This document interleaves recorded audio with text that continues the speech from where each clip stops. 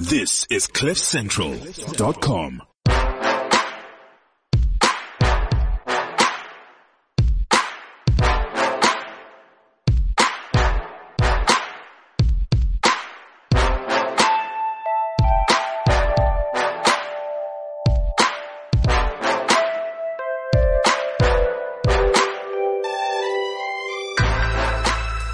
Welcome to the Renegade Report. I'm Jonathan. And Ramon is present. And welcome back, Jonathan. Well, welcome back to you. Well, yes, thank you. I was gallivanting across Europe. In the third world countries of Europe.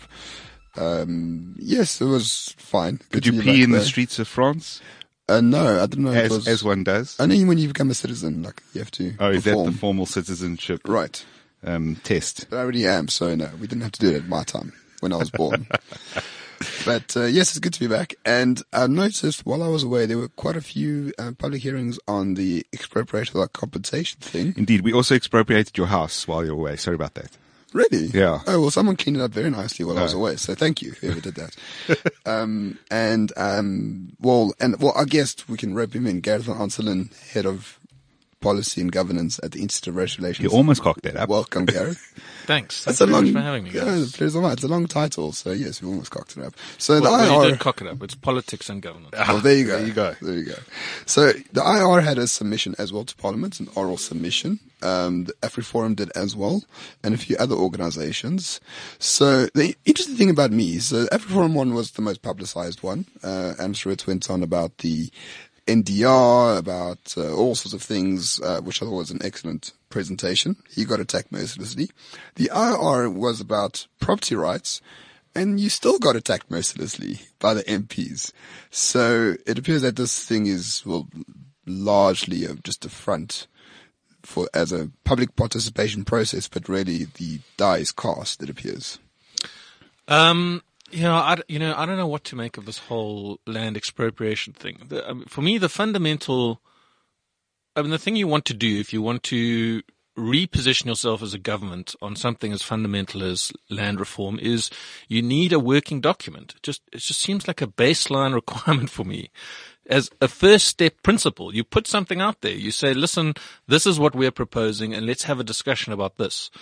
But this idea that you just have an open-ended sort of who knows where it's going to go, you don't know where you stand as the proposer, you don't know where everyone else in society stands, just a massive free-for-all seems insane. I mean, I don't see how you can arrive at any mutually agreeable solution unless you give some direction to the conversation. So you have organizations like the IRR, which, takes a property rights angle, and AfriForum, which tries to explain the kind of political ideology behind the ANC's positioning that's got us here, because everyone's trying to cover different bases from different angles. There's no particular thing that they can point at, and the consequence of that is everyone else who takes issue with them and fights with them is coming from some other angle. It's just an insane recipe for disagreement, fighting, a lack of cohesion or agreement. So do you think it's planned or just, I don't want to give the ANC too much credit, but sometimes the lack of a plan is the plan itself. I can't see how this works well for anyone. I mean, it's massively damaging to the government, massively damaging to the economy, massively damaging for public debate, massively damaging for Ramaphosa, who's supposed to be the instigator and leader of this process, massively damaging for the ANC because every bit of information that comes out demonstrates how poorly they've done on land reform. Who benefits from this? I have no idea. The communists in the ANC, the guys who've been pushing sort of national democratic revolution, the ones who believe that, as someone like Julius says, you have to have pain, to succeed in your goals. So this is the suffering we have to go through. So all the damage is kind of worth it in the end because we'll all have land and be equal. I mean, that's the line to the public, but the reality is the guys at the top know exactly what they stand to benefit from. They don't really need an economy if they own the entire economy. We need our 1 trillion rand GDP to go around amongst all of us. But if they drop the GDP to 1/10 of that, but they share all of it, that's good enough for them. Yeah, I suppose you could make an argument that the kind of anarchists benefit from this who, disruptors and basically want to introduce some kind of state of chaos as a precursor to a revolution, the EFFs of this world. But yeah, even them, because of the sort of open-ended nature of this conversation and the dire economic consequences of it, their position is sort of getting hedged in every day because Ramaphosa and the ANC are having to come out in a sort of piecemeal way and say, actually, no, we won't take this thing and it's not going to involve this and sort of narrowing the ambit every week, but in a kind of unofficial and ad hoc fashion, which seems to be slowly moving further away from the sort of extreme positions of the EFF. So, I mean, just based on what you know, Gareth, and this may not be your strong point, why would ANC go out on a Tuesday evening on the SABC and say, we have taken a position to change the constitution? Because first of all, it's really early in the process. They've played their hands very early and without really explaining why they would take such a position anyway. It's a bit strange. It's totally baffling to make sense of from an outside perspective. And I don't know the answer. I don't know if anyone does, but I suspect it's driven by internal politics, as all of this stuff is. There's some kind of pressure applied internally, or it's the consequence of some sort of deal, or it's the only way to appease and nullify some kind of brewing internal faction is to offer some kind of, external scapegoat that people can unite around and sort of deal with whatever it is going inside the party. But it was a totally baffling, preemptive thing to say. Obviously now we are venturing into the conspiracy theory area because, anything could be true. As you say, it could be an internal political fight where certain individuals have said, look, we're going to take away leadership, or we're going to go up against you, or whatever it is, unless you do this. What about the sort of Chinese influence that's been hinted at recently, and the because the guys who are putting things on boards and then connecting them with red string have done the farms that they released on this list, the AfriForum list, which does seem to be somewhat correct. There certainly are some farms that the government's interested in. Those farms are also on certain deposits of certain minerals or they're in the areas at least of those minerals. And so, we've just, asked the Chinese for a whole bunch of money, and the Chinese love resources. I mean, is there enough there yet? It's a logical thing for me. I mean, it's a logical argument. It may not be true or not true, but the logic is there. Yeah, look, I think, I don't want to speculate on the problem is that the announcement made about changing the constitution preempted the Chinese loan deal.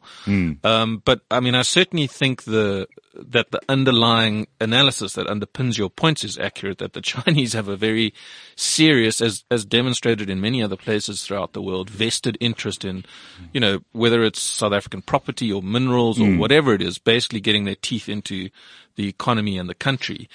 How they go about doing that, I'm not sure, but I would certainly suspect that this loan is not no strings attached, as Ramaphosa says, and there's some very serious strings attached to it.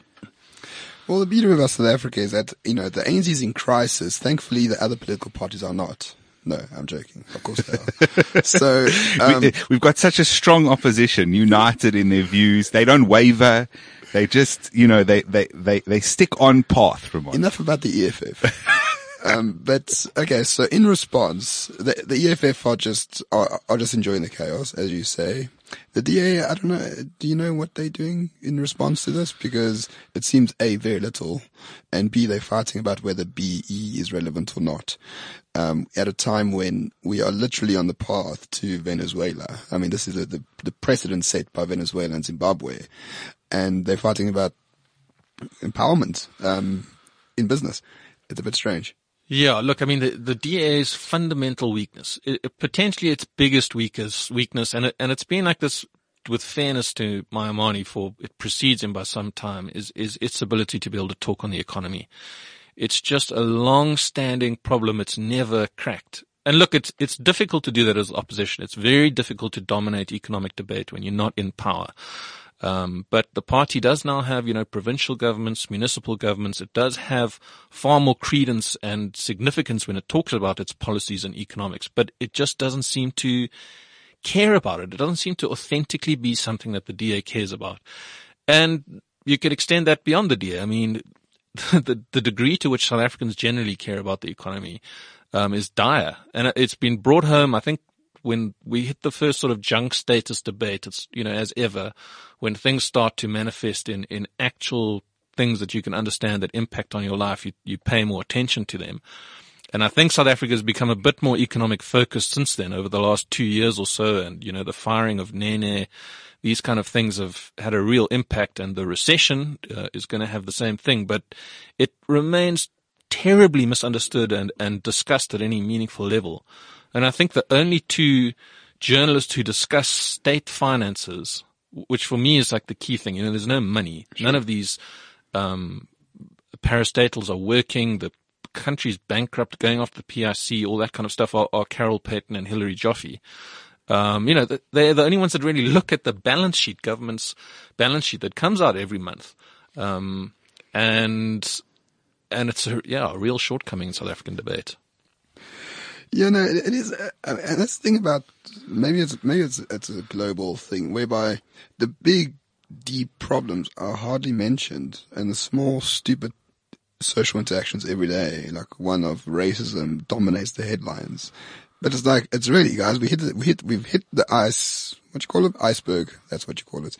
We've hit the iceberg, and now we're talking about, which violin concerto we're going to play for dinner. Like, what's happening here? Why is there such a lack of focus? And I'm talking about in the media generally, in the media and politics and civil society generally. There are some people who are trying their damnedest to bring the most important issues to the table, but I don't know. There's just a lack of urgency about everything. No, there's a total lack of urgency, and you can explain these kind of things when it comes to the public, because the public is always easily distracted by whatever the brightest, most sensational light was that last flashed. But very difficult to explain for a party like the DA, because, you can look at every bit of market research done going all the way back to 1994. The economy and jobs comes out as number one every single time. And it is just, why would you not relentlessly pursue this? Why would you not pour resources into it? Why would you not have a whole economics team that meets every month to discuss economics? I have no explanation. Sorry, my last point, John. No worries. I might have an explanation. I think it's about the battleground. I think the ANC pulls people into their terms of engagement, and it's always about the social racialism, this nationalism stuff, and then everyone else has to react to it. The ANC never goes for like big grand ideas, or except for destructive ones, but the opposition somehow keeps reacting to the ANC's narrative. Yes, that's true. The ANC has always been very good at sort of creating these giant hegemonic wedge issues, which put you in a corner as opposition, and you have to debate on their terms, and they do kind of frame you. And actually, that's true of almost all governing parties. Absolutely. They have that kind of power. The ANC is particularly good with it, and there are a whole lot of very divisive issues it can use to do that, of which race is preeminent. Nevertheless, it's not really an excuse that. You need to deal with those kind of things, but you also need to be disciplined in the way you communicate and determine your own agenda. In the 2011 elections, local government elections, for a period of about 3 months during those elections, the DA made a strategic decision not to mention the ANC. And it was rigorously enforced. And literally the rule was you don't engage with the ANC. If they bait you, you don't talk to them. You don't mention their name. You only talk about the DA's policy and what the DA stands on stuff. And the DA did very well in that election. Look, a lot of it was because the idea had collapsed and it eats some of that support. But I think an entirely, party focused campaign made a big difference. Yeah. So my theory on this is really that the DA has a massive identity crisis. And it's not, now it's to the point where it actually doesn't know what it is. But initially it very much knew what it was. It was the Liberal Party in this country. It had generally liberal principles. I mean that in a sort of the proper liberal sense, not the American sense of liberal. The British sense. And it had those views, and so on economics, for example, it had quite logical, what we would consider free market views on economics. And I think those people are still very much within the DA. They certainly aren't speaking as much as they should, and they don't seem to be driving policy. And that's because on all topics, the DA, the identity crisis has deepened to the point that every time the DA used to say something that was just an obviously liberal thing to say, they would get hammered by the media or by the ANC, and generally something like race would be used. Oh, this is a white position, or this is a typical colonial position, or something like that would be used against him. And instead of saying, that was actually the position of colonialists, you're right. It's also our position, and it's been the position of governments that work and economies that work. So we're running with it because this is where we stand. And if you don't like it, don't vote for us. I mean, I'd love to hear the DA actually just say that once on one of their liberal principles. They're more than happy to say it on expropriation without compensation. Glynis Breitenbach will stand up in Parliament and berate AfriForum, and is happy to lose those voters on property rights, which doesn't make any sense whatsoever. But to me, it's just an identity crisis. They don't stand by who they are. And as Ramon says, and as you've reiterated, the ANC pulls them into their arena, and then we're arguing ANC policy. And the DA is arguing, leaving behind who they are and arguing whether we could implement ANC policy better. And I think that's a massive problem. And we've said it on the show before. The DA just needs to stand by principle. And if you don't like it, okay.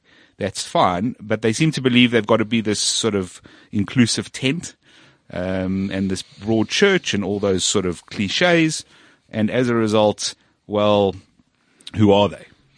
Yeah, look, I don't like subscribing to the big man theory of politics, which we do a lot of in South Africa. And I think one of the problems with a lot of the analysis of the ANC and Ramaphosa is this idea that everything flows through him, whereas, actually I think the party's in a lot more control than he is. Nevertheless, big leaders in particular do play a big role in structuring and informing the way in which a party behaves, and political parties usually take on the characteristics of their leader. And I think the fundamental problem at the heart of the DA, in fact, I would say almost every single problem you can bring back to the leader. And I think Mmusi Maimoni's character is that of a compromiser. He's actually very similar to Ramaphosa in a lot of ways. And it's all well-meaning. He wants to bring people together, consolidate people under a single banner, be reasonable, emphasize this idea that this is a non-racial party above everything else. But the problem is that he doesn't stand for anything.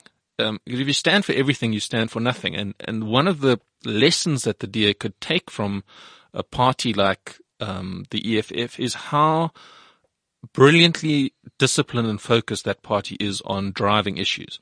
They identify one particular issue at any given time. If it was get rid of Zuma, they got rid of Zuma or helped get rid of him. And then it turned to expropriation without compensation, and they focus on that relentlessly. Malema is absolutely associated with that. You know exactly who he is, what he stands for, what you're getting when you vote for him. And there's a lot of unanswered questions about Maimoni, and it costs you a lot in the electoral market, that kind of ambiguity. Because in politics, it's quite good to be hated sometimes for positions. And I find the DA is so afraid of actually offending anyone that could potentially vote for them. Or they appease to people who would never vote for them in the first place. That's the weirdest thing. Like the Ashwin Willemse thing. No one cares. Like literally no one cares why a sports presenter walks off a studio. But the DA, boom, 2 minutes, boom, let's tweet. Every black person knows how it feels. No, Mmusi, they don't. Because they're not millionaire sports presenters. Yeah. Look, the DA, I mean, the DA, operates and responds to the Twitter universe in a disproportional way. I mean, that universe informs the kind of decisions it takes on a daily basis. Which is insane. Totally insane. Totally in terms of day-to-day comms. But just to go back to your point about hate, it's not you never want to be hated in politics, but what all politics boils down to, every single political choice and position you push must force a voter to make a choice. It must put clear blue water between you and your alternative, and you must know that if you choose A, you are rejecting B.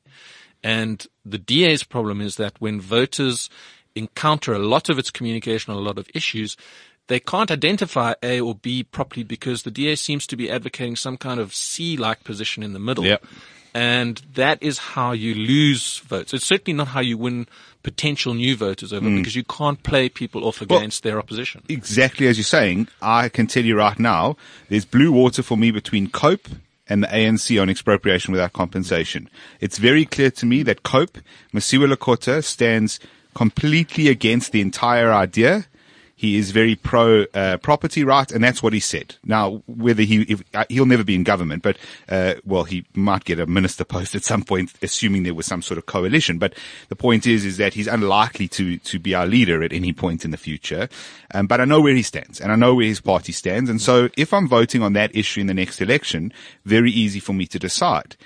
I currently have no idea where the DA stands on expropriation without compensation. I know they're loosely against it because they have said that, but they've also then made very disparaging remarks about many of the oral submissions made to Parliament, so that it makes it unclear. It is not clear blue water, as you put it. It's kind of like somewhere in between, and I don't fully know. So if I'm voting on that issue, I can't vote DA. Well, I mean, it's exactly what Ramon described earlier has happened to the DA on this. So when land expropriation without compensation first was articulated as an issue, in other words, it was adopted at the ANC's conference, and then more particularly in Parliament, the EFF motivated motion was adopted by the ANC and the EFF. It was very easy for the DA to say, and I think it was very good initially, to say exactly where it stood, because it could merge the EFF and the ANC's position, and it could say under no circumstances can you nationalize all land. We're fundamentally against this. It will destroy the economy. It was actually, I wrote an article, I think, for Report saying this was great for the DA. It's the first time it's had an issue where it can, in a long time, where it can stand up and say black and white. Post-Zuma.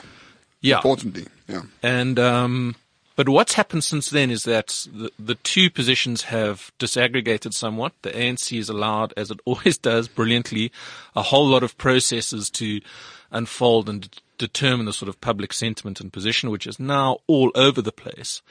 And the DA is sort of caught in this ambiguous mess, waiting for some kind of hard position so that it can take a counter position. And it differs from organizations like AfriForum and the EFF, which are like, we know exactly where we stand on this kind of thing. We've got a clear issue and we don't care what these public processes or anything say. This is our bottom line. And yeah, so this attitude of waiting for the ANC to say something before you can say something costs the DA in these kind of debates. Is it perhaps a problem, when you say it's a problem of leadership, is it perhaps a problem of understanding that a political party can be democratic? Well, obviously it's democratically elected, but as an internal policy, it should not be democratic. Does the DA have a problem with that until there's too many people, too many cooks cooking the broth, so to speak? Yeah, look, I think for the last 3 or 4 years, I don't actually know how some positions have been determined in the DA. I think they're sort of done by committee, depending what's in the newspapers in the morning. And then they're not properly disseminated through the party, so someone else will take a different position. Yeah. It's all a consequence of being reactive, not proactive. Yeah. If you're proactive, you get to set the agenda, you get to bring everyone on board, and you get to push a line that people know where they stand in relation to it. If you're reactive, because you're a giant organization, different people are going to say different things, different committees are going to decide different positions, and you have this kind of all over the place. I mean, ideal world, you can't always do this, but the daily goings on, whatever gets published in the newspaper today should be irrelevant a lot of the time, unless it's a bombshell, to your party, because you understand what your guiding principles are. You've made certain decisions on, be it the economy, be it health, be it tax, whatever decisions you've made. So the day-to-day goings on should make very little difference. If something comes out in the paper that the health minister wants to push a certain policy, it shouldn't matter whether that happens one week and another week there's some other story about a different health policy.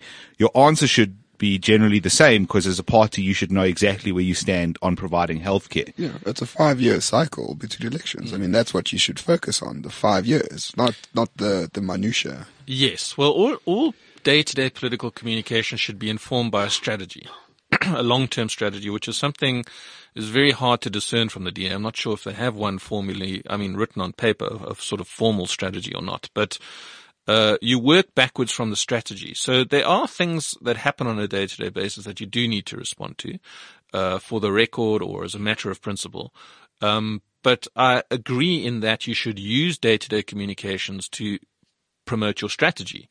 And so actually most of the things that happen in the media should be hooks for you to, illustrate or drive pre-existing positions that are of strategic importance to the party. And as I say, you can't do that all the time. There are things you need to respond to that are important on a day-to-day basis. But for the most part, your strategy should inform your communications. Yeah, it's about reiteration of policies.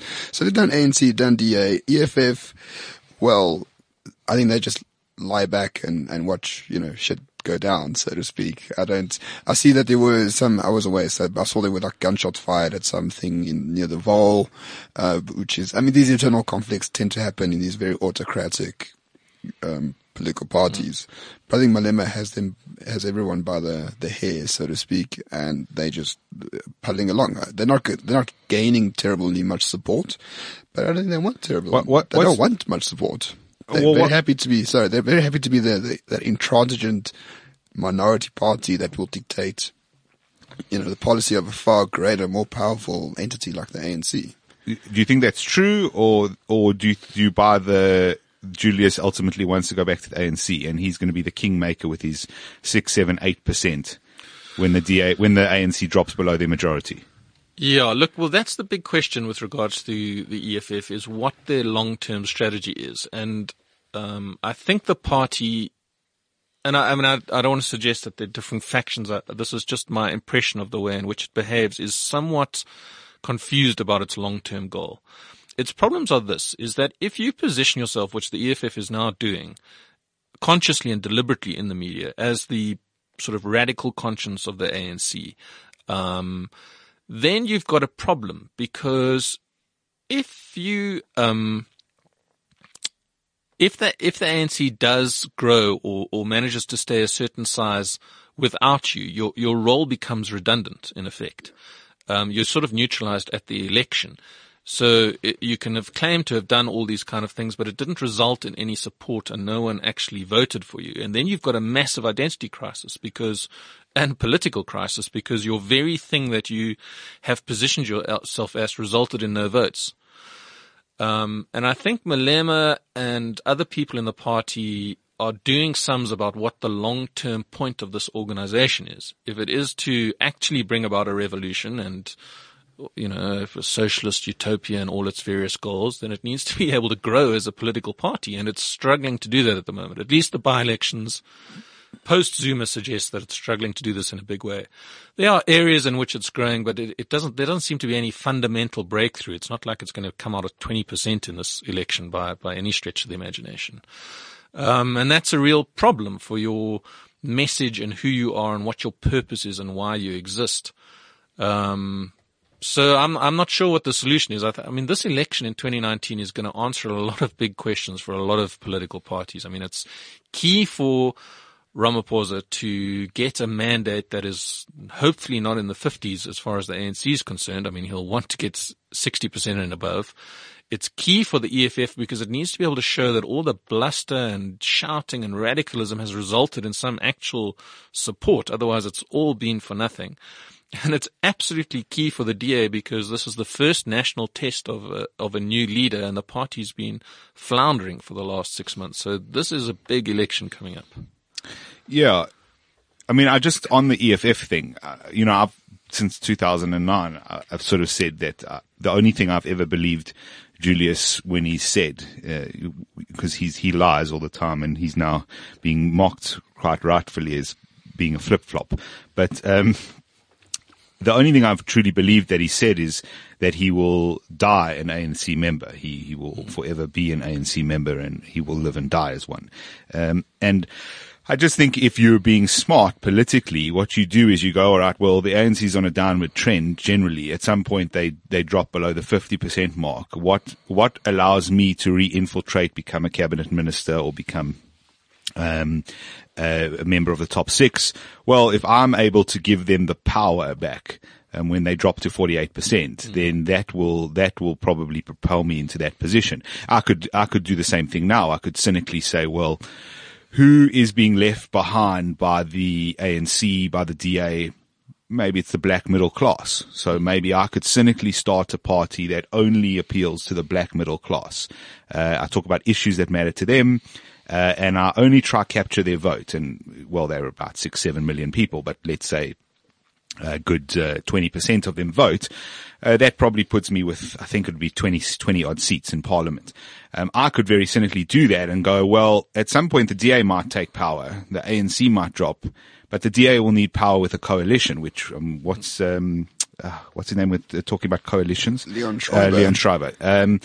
So, you know, and I could say, well, that'll position me perfectly. I don't need to join the DA now because I'm going to fight a whole bunch of DA. I've got to go to this stupid school to start off with. But other than that, I've got to fight a whole bunch of structures to get my way up to the top. Maybe I'll do it this way. And I really believe that's the Julius plan. I'm not sure their identity crisis matters because even if they can just hold 8%, I think that's their strategy. Look, I agree with you. I mean, I think Malema has always wanted to return to the ANC. And if you look at the kind of things he said when he was expelled, you'd be an ANC member for life. You know, his blood is black and gold and all sorts of colors, not red. And he's, you know, we're going to return to the ANC and he's going to lead the ANC one day. I absolutely agree that I think that is something he wants to do and something he wants to use the EFF with. But this is a problem that all, you know, one person parties find out. Yeah. You start a political party and it takes on a life of its own. And there are a lot of people that are invested in this organization now that are not necessarily of Julius Malema's position or share his particular history and fallout with the ANC. They legitimately want a platform for radical socialism. They don't believe that the ANC is redeemable in any kind of, you know, revolutionary way, and have invested a lot in this party. And yeah, you need to bring everyone on board with you if you're going to go back into the ANC. And the longer a political party exists, the harder it is to do that. Yeah, I'm just looking forward to the day Malema has a proper opposition in the EFF who wants to take control. Like if you can have two camps, I want to see how he manages that. If there's a proper challenger to the throne, I think they'll end in bullets. Which as these things tend to happen in these, like, you know, hardcore authoritarian parties, it will be quite fun to see. I think, it has already happened to smaller extents. There was, not long after they started, there was a challenge. I forget the guy's name. Andile? No, there was another guy. But there was one from Andile, but there was another guy involved. And I'm told that at branch level in the EFF, you do not,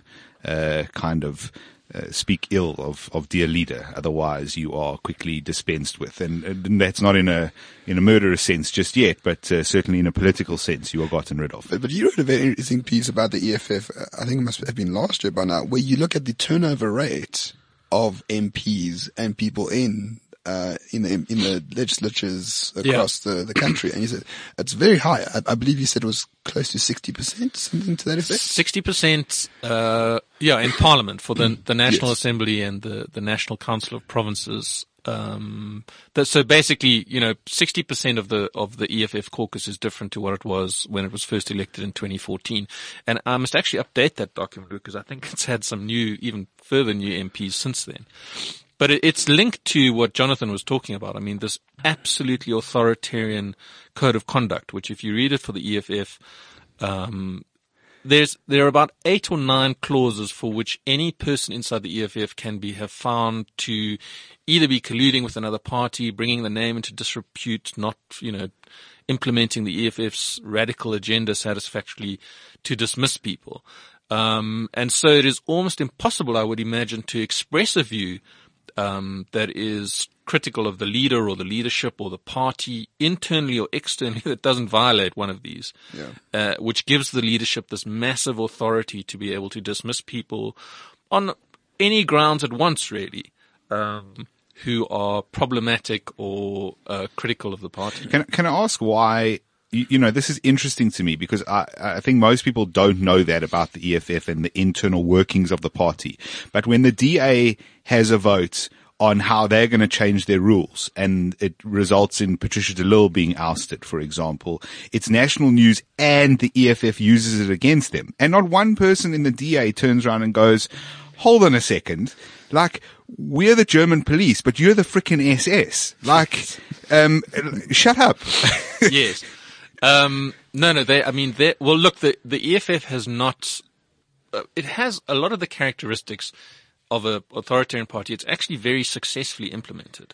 Internal discipline, it's brutal on the sort of one message, one step, one hand clap attitude to the way in which it communicates. It does very successfully. Malema has all the characteristics of a kind of charismatic, dictator. And one of them are these internal documents, which are actually mirror the ANC's. I mean, at front and center is democratic centralism, this idea that, which there's so much that Malema's taken wholesale out of the ANC.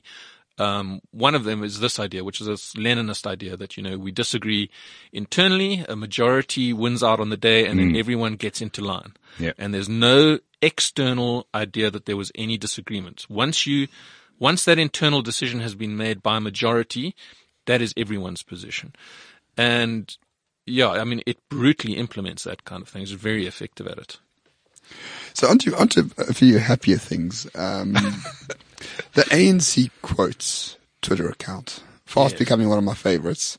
Yeah. How on earth? Okay. And opposition quotes. Yeah, well, that's the new one. But for those who don't know, so basically you just take quotes from ANC members going back, I don't know. It goes back about 20 years, I think. There's no time cap. There's no time cap.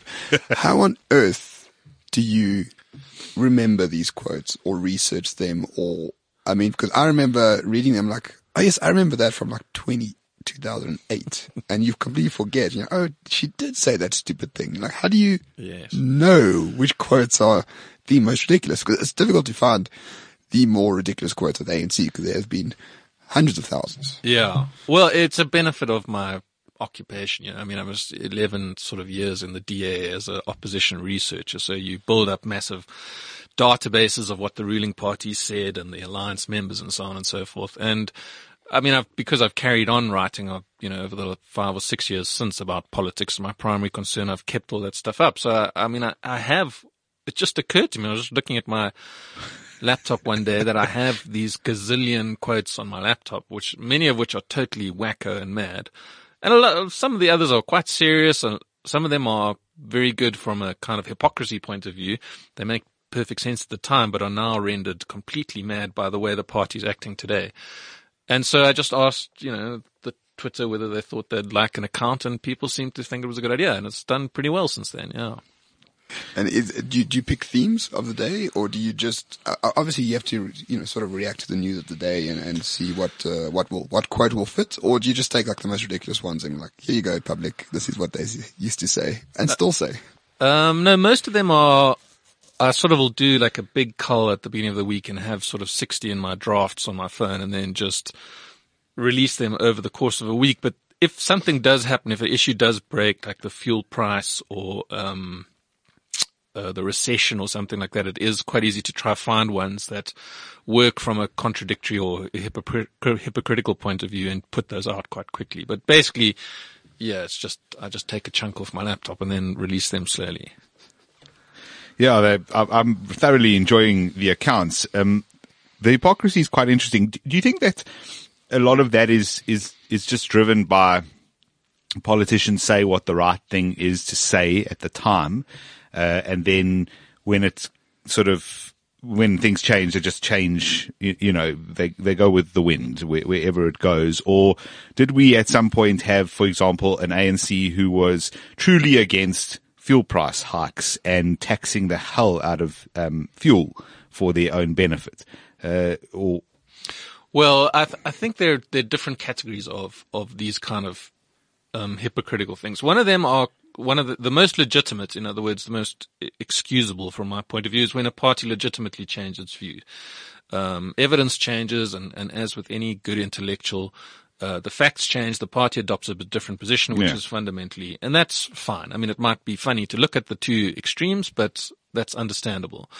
Then there's the kind of expediency type of hypocrisy in which, and this usually happens on an individual, not a party basis. So you'll be caught out by something that is difficult to explain, and you'll just adopt a position in an interview in order to be able to appease the questioner or try to be favorable to the market. And then lo and behold, it's not actually what your party's position was. But then there are the more fundamental kinds of hypocrisy, which I think you're alluding to over the fuel price. Whereas if you look at the stuff that the ANC said in opposition from 1990 through to about 1994, well, through to the election, there are a whole range of issues in which it was almost entirely comparable with the way in which the DA behaves today and the positions it takes. On the side of the public, backing, moral outrage on things like VAT and the fuel price hike, and no holds, colors to the mast. This thing is inexcusable. You're behaving appallingly, and we absolutely condemn this thing, only to categorically change when it got into government.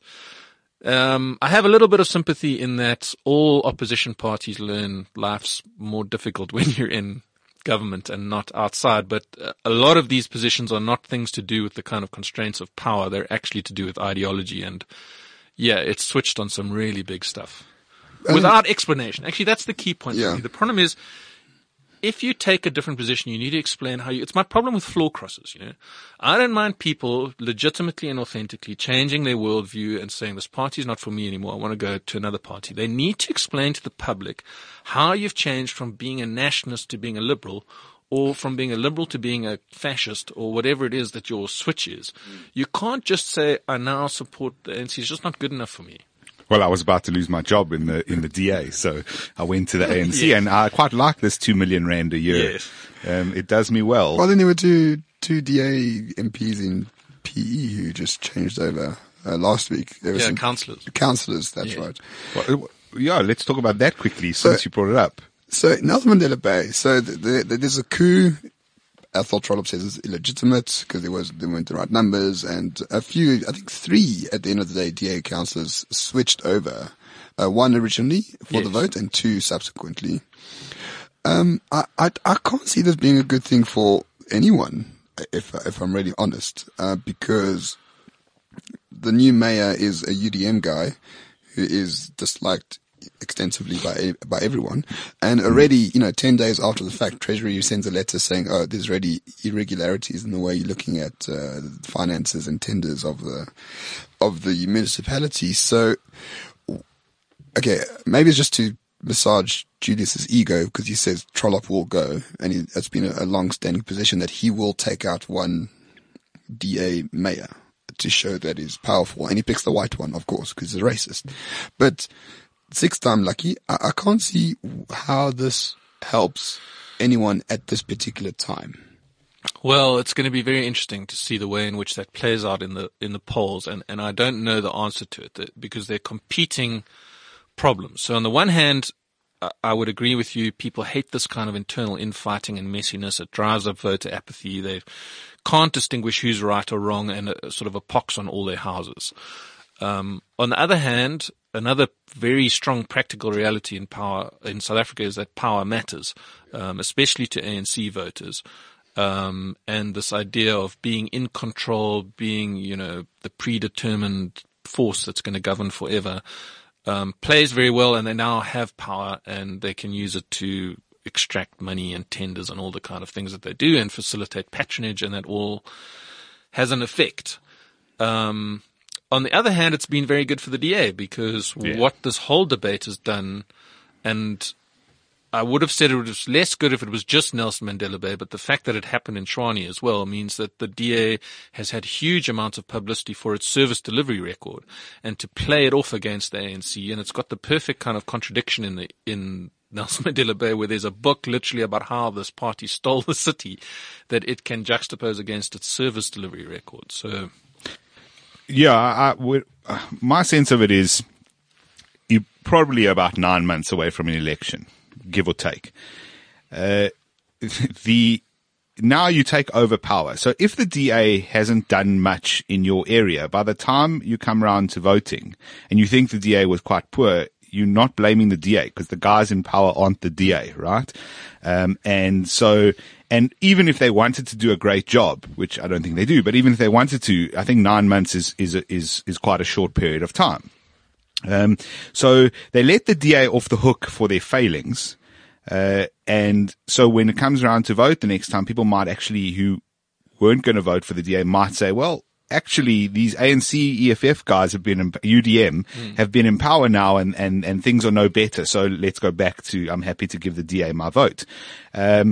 It just seems like it lets the DA off the hook. And if the DA were doing a good job in your area, well, either they have to continue doing that, which that doesn't seem to be what their plan is. They want access to the funds. So that then will reinforce entrenched DA voters already. Surely come the next election, this backfires and the EFF basically loses that control because it was close. That was the closest metro. The DA was very close to taking it and having it outright and not having to ask any questions. Yeah, look, it's the one thing you have to be careful about is a lot of the analysis of by-elections and local government, shenanigans matters less when it comes to national elections. South African voters behave a bit differently at national level. It might manifest more on the provincial ballot, but nationally, when it comes to a national election, you have to have done something really profound, of which this might qualify. I'm not writing it off. The sort of, to and froing of the government in Nelson Mandela Bay. People tend to vote for other stuff when it comes to national elections. And the overarching power of sort of party identities tends to play a far bigger role in determining people's choices. So I think the real impact will be in the next local government elections. I'm not sure whether you'll see a profound, well, it's almost impossible to actually tell because it's hard to track back to what the cause is. That'll be 2021. Yeah, I'm not correct? Sure. They're usually about 2 years or a year after the national election. So we'll see. I don't know if it's going to manifest in any fundamental voter change in behavior in the Eastern Cape. Maybe it will on the provincial ballots. I'm not sure. Do you think there's any use of the DA being in not a coalition, because I refuse to say that word, a partnership with the EFF and the other metros? Because they're so different at a national level and they're attacking each other at a national level on core issues. Yeah. Yet they're still somehow working in Joburg for some reason, maybe because Herman Mashaba appeases them a bit too much for my liking. But they try to take Salim Simanga out, who we'll talk about in a moment. But is it worthwhile keeping these coalitions together for the DA for the moment? Well, I think it is, yes. It's a difficult choice, and you could probably argue it's not just as forcefully. The key thing about coalitions, though, is consistency. You need to have a very clear idea internally of why you're doing this coalition. You need to explain that to your voters, and then you need to stick by that. Simultaneously, you have to have a very clear idea of what your bottom line is and at what point you will walk away. And voters need to understand those two things. They need to understand we're in a coalition for this reason, and if this red line is crossed, we're out of a coalition. And the EFF is making that very difficult for the DA. It's playing off different metros against each other. It's got complete double standards in the two different metros as to why it's behaving the way it is. Mayamani's approach and the DA's approach seems to be we need to try and make these coalitions work no matter what. And I get that because I think no matter what, it is better than what an ANC government would deliver, particularly with the EFF as a minor sort of only voting informally on the budget and the election of the mayor, not actually having a say in the way in which governments are structured, and certainly not having its hands on the treasury or the finance portfolios. So I get that. And I think the DA is right to stand by it, and I think it's good for the party to be able to demonstrate what it can do in practical terms. I think the other thing that the EFF and the ANC realize because of what happened in Cape Town is that if you are able to run a stable government and deliver for 5 years, very hard for the opposition to get its foot back in the door, especially the ANC, which is totally useless at opposition politics. I mean, it doesn't have the faintest idea how to be an opposition party, what to do, how to behave, how to drive an agenda, how to communicate, what issues to do. It's just not in its universe at all. And so it's in its interest to permanently disrupt these coalitions, because if the DA gets that kind of foot in the door, a 5-year, reasonably stable, delivering coalition, it's going to have profound implications on the votes in those areas. Interesting. Okay, so it might be worthwhile, even though the EFF tries to take you out at each turn. So speaking of Tshwane, the mayor of Tshwane is now the candidate for the Gauteng premiership. And I think your tweet was quite accurate. Like, this just shows like what is the true word? The dearth or the glut? I can't remember. The dearth, the lack of leadership in the DA, where they have to just, position people in power to other positions of power. It just shows that there's a lack of leadership within that structure already. Yeah, I think there is authentically a lack of leadership depth inside the party, and so it is forced to do things like, get a mayor to re-stand as a premier only 2 years into his term as a mayor, which is problematic for the city. And they might have done an assessment that they're not going to win Gauteng and it doesn't matter. But I do think that authentically, if you look across the country, there's a real problem with leadership, and at national level as well. There are very few. There are some, there's a handful of very good MPs at national level with, with a lot of status and experience and skill. But out of a caucus of 100, there are very few, and there doesn't seem to be any natural. It's actually quite healthy to have an alternate. I don't want to use the word faction because people automatically think that's going to war, but alternative group view inside a political party. Normally that amalgamates around an individual who's seen as the leader of that group, but it's quite healthy to have that kind of competition. The DA has it at the moment, this sort of internal conflict between, liberals and I don't know what the other group. Social Democrats is probably the polite term that they would call themselves. The Black Caucus. That's run by 3 white men. No, I don't think the stuff's cross-cutting across. Remind you being a troll. It's true. Demographics. The Black Caucus is like James Self and 2 other chaps. Supposedly. Not that it exists anywhere except in the minds of the media, but yeah. Yeah, I don't look, between these sort of two views, as to which way the party would go, but they don't seem to have any real leaders. And Maimane himself seems to fluctuate between the two groups, so it's not like he always. Yeah. Is it that they don't have lead? I mean, we had Caleb Kachalia in the studio, and it was a good podcast, and he said a lot of things that made me go, "Oh, okay." These are what? He was principled. Yeah, these are nice things to hear from someone that's from the DA. Yes. And if it's true that they did an assessment and they aren't going to win anyway, and Caleb maybe is a little bit too strident for their like, he actually says, "This is where I stand, and no, I'm not moving on that," which isn't the party I see at the moment coming from the DA. But what would be the problem with letting him win that race and be the face for Gauteng for the next elections? I can't. The thing is you're saying that there's not a lot of leaders and there's not a lot of potential, and that is partly true. But at the same time, as when people put up their hands, unless they're, it's like a high school, unless they're part of the in group, then it doesn't seem like they get given a shot. Look, I can't explain that. I mean, I don't think there is a material difference between Caleb and Solly. I actually think Solly is pretty good for what he's done, and I think Caleb is pretty good, and they're both worthwhile candidates. I don't know why they wouldn't have chosen him. I mean, they had him as it's not a criticism of Solly necessarily. No, I totally get what you're saying. And, he was a mayoral candidate mayoral candidate in 2016, so the party obviously backs him as being able to operate at that level. I don't see the downside. I don't know what the internal politics are that arrived at Solly, but I suspect it had a lot to do with him being black at the end of the day. Ouch. Yeah, I think except Caleb is black.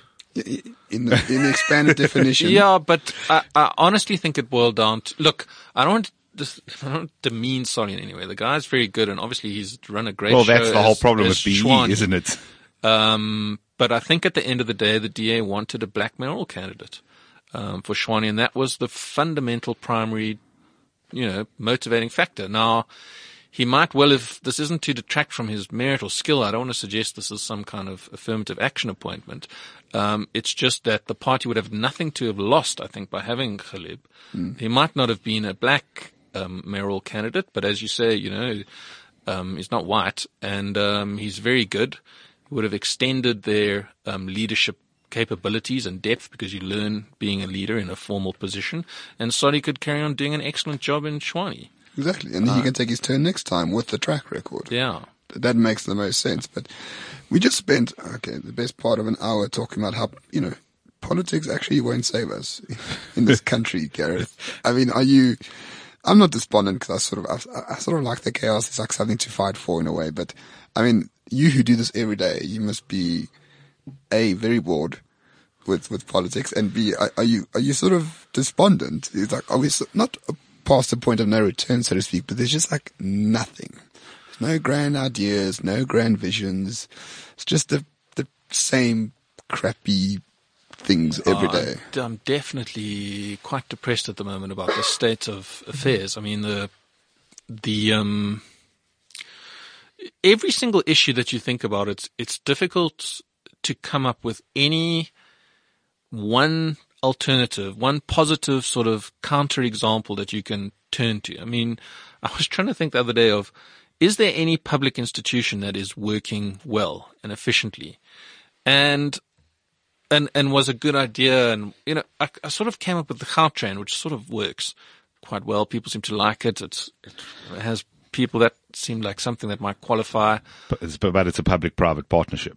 Okay, but whatever. I mean, the government conceptualized it and implemented it, and it worked, and however it's structured, it seems to be something that works more than it doesn't. Outside of that, I was like, what? There's nothing. I mean, how is that possible that this many public institutions are just in a state of crisis? And, we see the biggest icebergs or tips of the biggest icebergs in the public, the nature of SARS or the PIC or whatever, ESCOM. There are about 1,000 SOEs out there. I mean, can you just imagine the state that these other institutions must be in?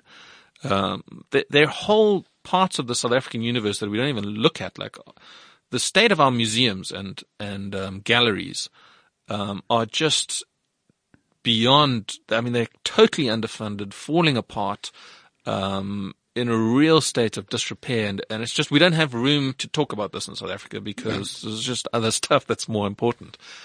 But as an ordinary person, you experience this every day. You encounter all these smaller parts of the state that you don't, encounter in the newspapers. You go to your local library, or you have an interaction at the local police station, and it's just, honestly, nothing seems to work. And it is profoundly innovating when it comes to, enthusiasm for a better future, which is, Yeah, no, that's true. I mean, in my line of work, I have to go to courts and the master's office of the High Court. And a few months ago, I went there. It was closed, and so I asked around. No, they haven't paid rent for 3 months, so the landlord kicked them out until they paid their rent. I was like, really? Yep, that's it. That's it. The Master of the High Court, the curator of all deceased estates, all trusts, all liquidations in Johannesburg and in Gauteng, didn't pay their rent on time. For 3 months. I mean, half the municipalities, more than half the municipalities, don't even pay their electricity to ESCOM. They only get away with it because the ANC is in charge of the provincial administration. I mean, the first thing I remember the DA did in the Western Cape, one of the first things, was threaten to turn off the water when they first took over the city in Cape Town in 2006, was to threaten to turn off the water to the province because it hadn't paid its bills. And it could only get away with that because it had ANC people in the city. Right. So, yeah. And then every year there's an audit. Municipalities, 7% are like unqualified audits. 7% of municipalities, yes, which amounts to like a dozen out of how many hundreds. There was even just last week, there was a building in Joburg, the Gauteng Department of Health building, just 20% fire, They just weren't compliant Oh, with yeah, fire not regulations. compliant with regulations. And yeah. 3 people died. Firefighters died. Well, look, because of why this. are we trying to depress each other? I wrote a column a while ago about how big the numbers are. So in fact, you can't actually get your head around it. If you look at like 2 of the big ones, take water and roads. So roads are managed by 3 different levels of government. They're national roads, provincial roads, and local government roads. And there's no consolidated figure. There's no department that actually takes the backlog, road infrastructure backlog at national level, provincial level, and municipal level, which is the hardest to do because it's so complex and disparate, and comes up with a composite figure of this is what our road infrastructure backlog is. But you do get snippets of this kind of thing. So you'll hear, for example, that, there's a 200 billion rand backlog for our national roads, which doesn't sound too bad. And that figure's about 2 or 3 years old, I think. Then Herman Mashaba will come and say, actually, we've got 140 billion rand backlog just for Johannesburg roads. The Limpopo Roads Agency's backlog for just Limpopo roads is 160 billion. And you try to, I could only find about 10 or 12 of these figures, but you're over 1 trillion by the time you've got about 10 of them. And that's about 10% of all the figures that are out there. And by the time you put all these things together, the number is so astronomical that I don't think you can get your head around it. And what it basically means is it can never be addressed. It's too big. The debt on it grows exponentially. The roads decay at a rate that can't be kept up. Unless you let the private sector deal with the roads, which might be the only way to solve our problem. This private sector stuff. You take SAA, you'd have to, couldn't buy, no one would buy SAA. It's completely bankrupt. No, you'd have to make it work before someone could buy it. No, what you'd have to do if you wanted to take over SAA as a private entity, I would imagine, is that you would need to, so the problem is that you would need to establish a new company called Airways South Africa instead of South African Airways or something like that, so that you didn't take on the debt. And then you'd have to transfer the routes. The problem is that I don't think it's that easy to transfer the routes. No, sure. Because it's a whole new process, and ownership of those routes, I think, is specific to SAA. And I think the problem now is the debt is so massive that, from what I understand from, people who understand the airline business, it's not possible to turn SAA around. The margins are razor thin anyway. It's just too deep. And to think, Gareth, to think that all this is about ANC control for literally patronage and funding purposes. There's no rational, reasonable reason why there should be 1,000 SOEs, or that the government should control all the roads, or the government should control all electricity production in the country. Like, there is no logical reason other than self-interest. And that's that is the most depressing thing to me. Because I think one of the problems that you have if you're of a particular worldview like I and you are about the way in which you should structure the state and incorporate the private sector into making things work is that you kind of assume that there's a disjuncture in logic. So we have a picture of the state that looks like this, and there are a whole lot of things that you could privatize. There are a whole lot of things you could work together with the private sector for. And it makes perfect sense. But I just don't think that the ANC sees it that way. They don't conceive of, it's not like they make a decision to go against logic. I think they conceive of all of these things as the state. And saying, let's, sell part of SAA or whatever, to them is kind of like saying, you want to take this wall away from my house. It's like, why would you do it? It's not a house anymore. It makes no sense to me, Whereas we don't see it as a house with walls that are connected. It's just a different view of it. And it's not like, that's why you're not going to out-logic them on this stuff. It just doesn't work like that. They have a different worldview of how it's seen. I'm not the government if I don't have a state airline, and I'm not the government if I'm not providing my citizens with electricity directly. Yes, and there is obviously an ideological basis to all this kind of stuff. It's like heavily influenced by socialism and a centralized state and kind of paternal role for the governing party, which is itself paternal in nature. But it sees this as an extension of itself, as one entity of which it has its claws in all the different parts. Yeah, it's a religion.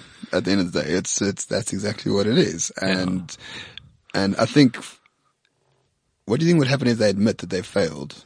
like at a fundamental level, because they say sorry sometimes. Like now they used to blame apartheid, now they blame Zuma for the recession. But I mean, do you think, and white monopoly capital. still, but do you think that there'll come a time where they'll say, listen, like we fucked up royally here?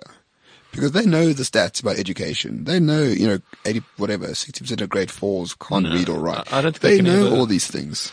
I don't think they can ever say they failed. And it doesn't work like that either, because the fundamental break for them is 1994 or 1990, whenever they were unbanned or defeated the apartheid state.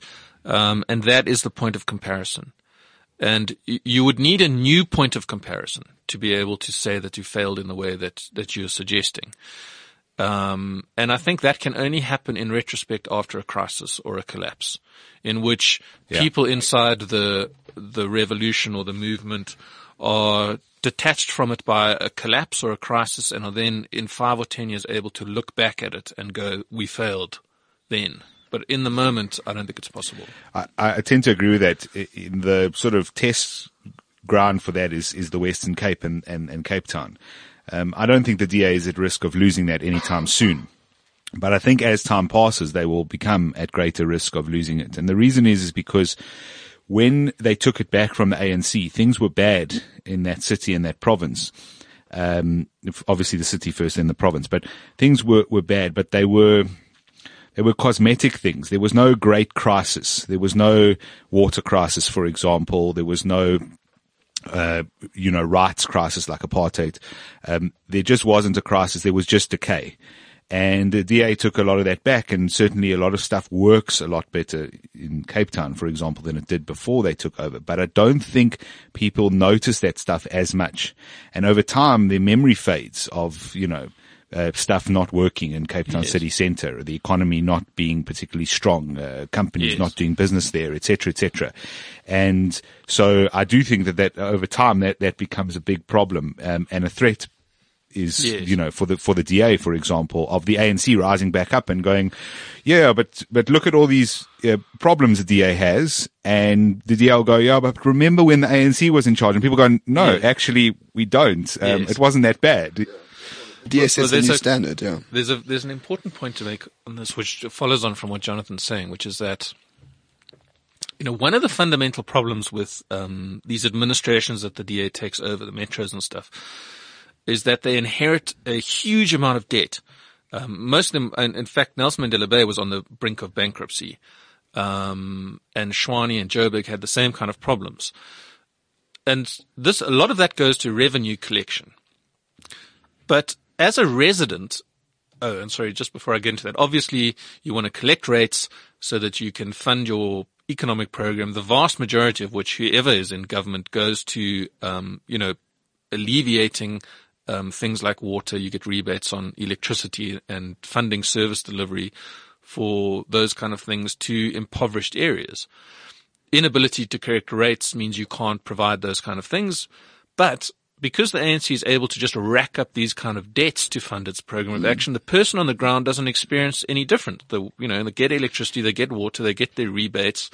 They see a school or is being maintained or a house or something is being built. They don't understand that the people that are delivering this are about to run out of everything. Everything's going to switch off if you bankrupt yourself.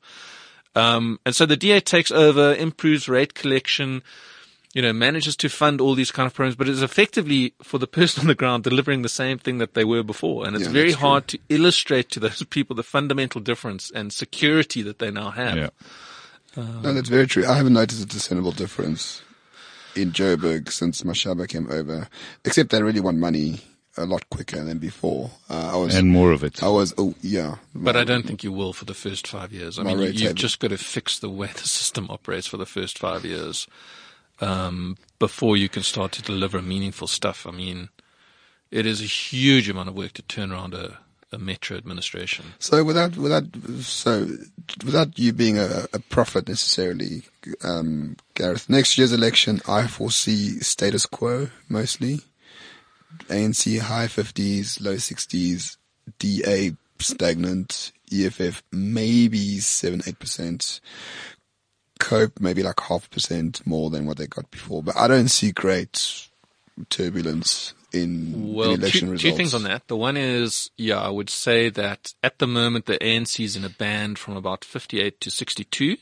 And I'd say that's roughly its maximum and minimum for the election, depending on how it goes, because these things fluctuate in current affairs.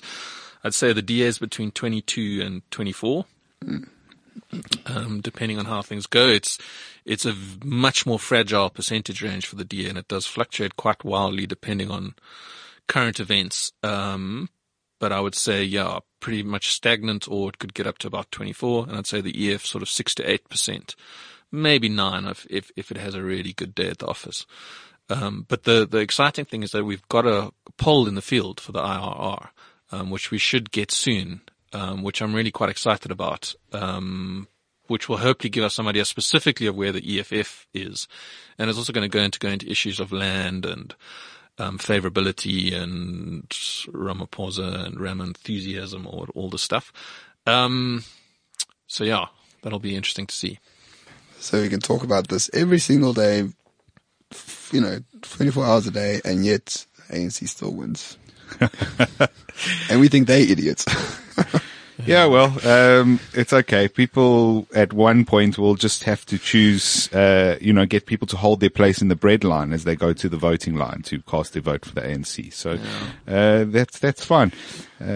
All's well that ends well, hey? Well, I won't be here. I'm going to the Republic of Cape Town when it secedes. It will have to de facto secede. It will never happen. Just like the SAA will never leave the government and Eskom won't. It's the same house it's the same wall in my house. The Western Cape is a part of the house, and they will not allow it to secede. The Western Cape is a beautiful pot plant. Dude, you've got a government in the Western Cape that's anti-gun, and you want to secede against the government that has shown they will use maximum force against their populace. The Western Cape is not seceding anytime soon. No one in South Africa has balls for anything like that. It's not going to happen. At least the Spanish blow shit up. On that thing. Yeah, the Cape Party, they were interesting. Cape Party, the most violence they'll do is deface art. I mean, really, let's get real. The reality is, if you really want to secede, then you need to be willing to go all the way. And I'm yet to find many South Africans who are willing to go all the way. You're on the wrong WhatsApp groups. Well, clearly. Get off the I Love Melville groups about moaning about dog shit in the streets and come to the real ones, the revolutionary radical ones. All right. Thank you, Ramon. Thank you, Gareth. Much appreciated. We can find you on Twitter, multiple accounts. You want to just pump them quickly? Yeah, it's, my account's, at G van Onselen, and then these two quotes accounts are at quotes ANC and at opposition quote. Awesome. And we can read your work in Business Day. I got a column in the Business Day, and then we put out longer term stuff from the Institute, which you can get on the Institute's Twitter account. Awesome. So as always, you can find us on Twitter at Renegade_report, on Facebook, the page and the group. Thank you so much for listening. I hope your week is better and less shouty than Serena Williams. Enjoy. Thanks for listening. Cheers.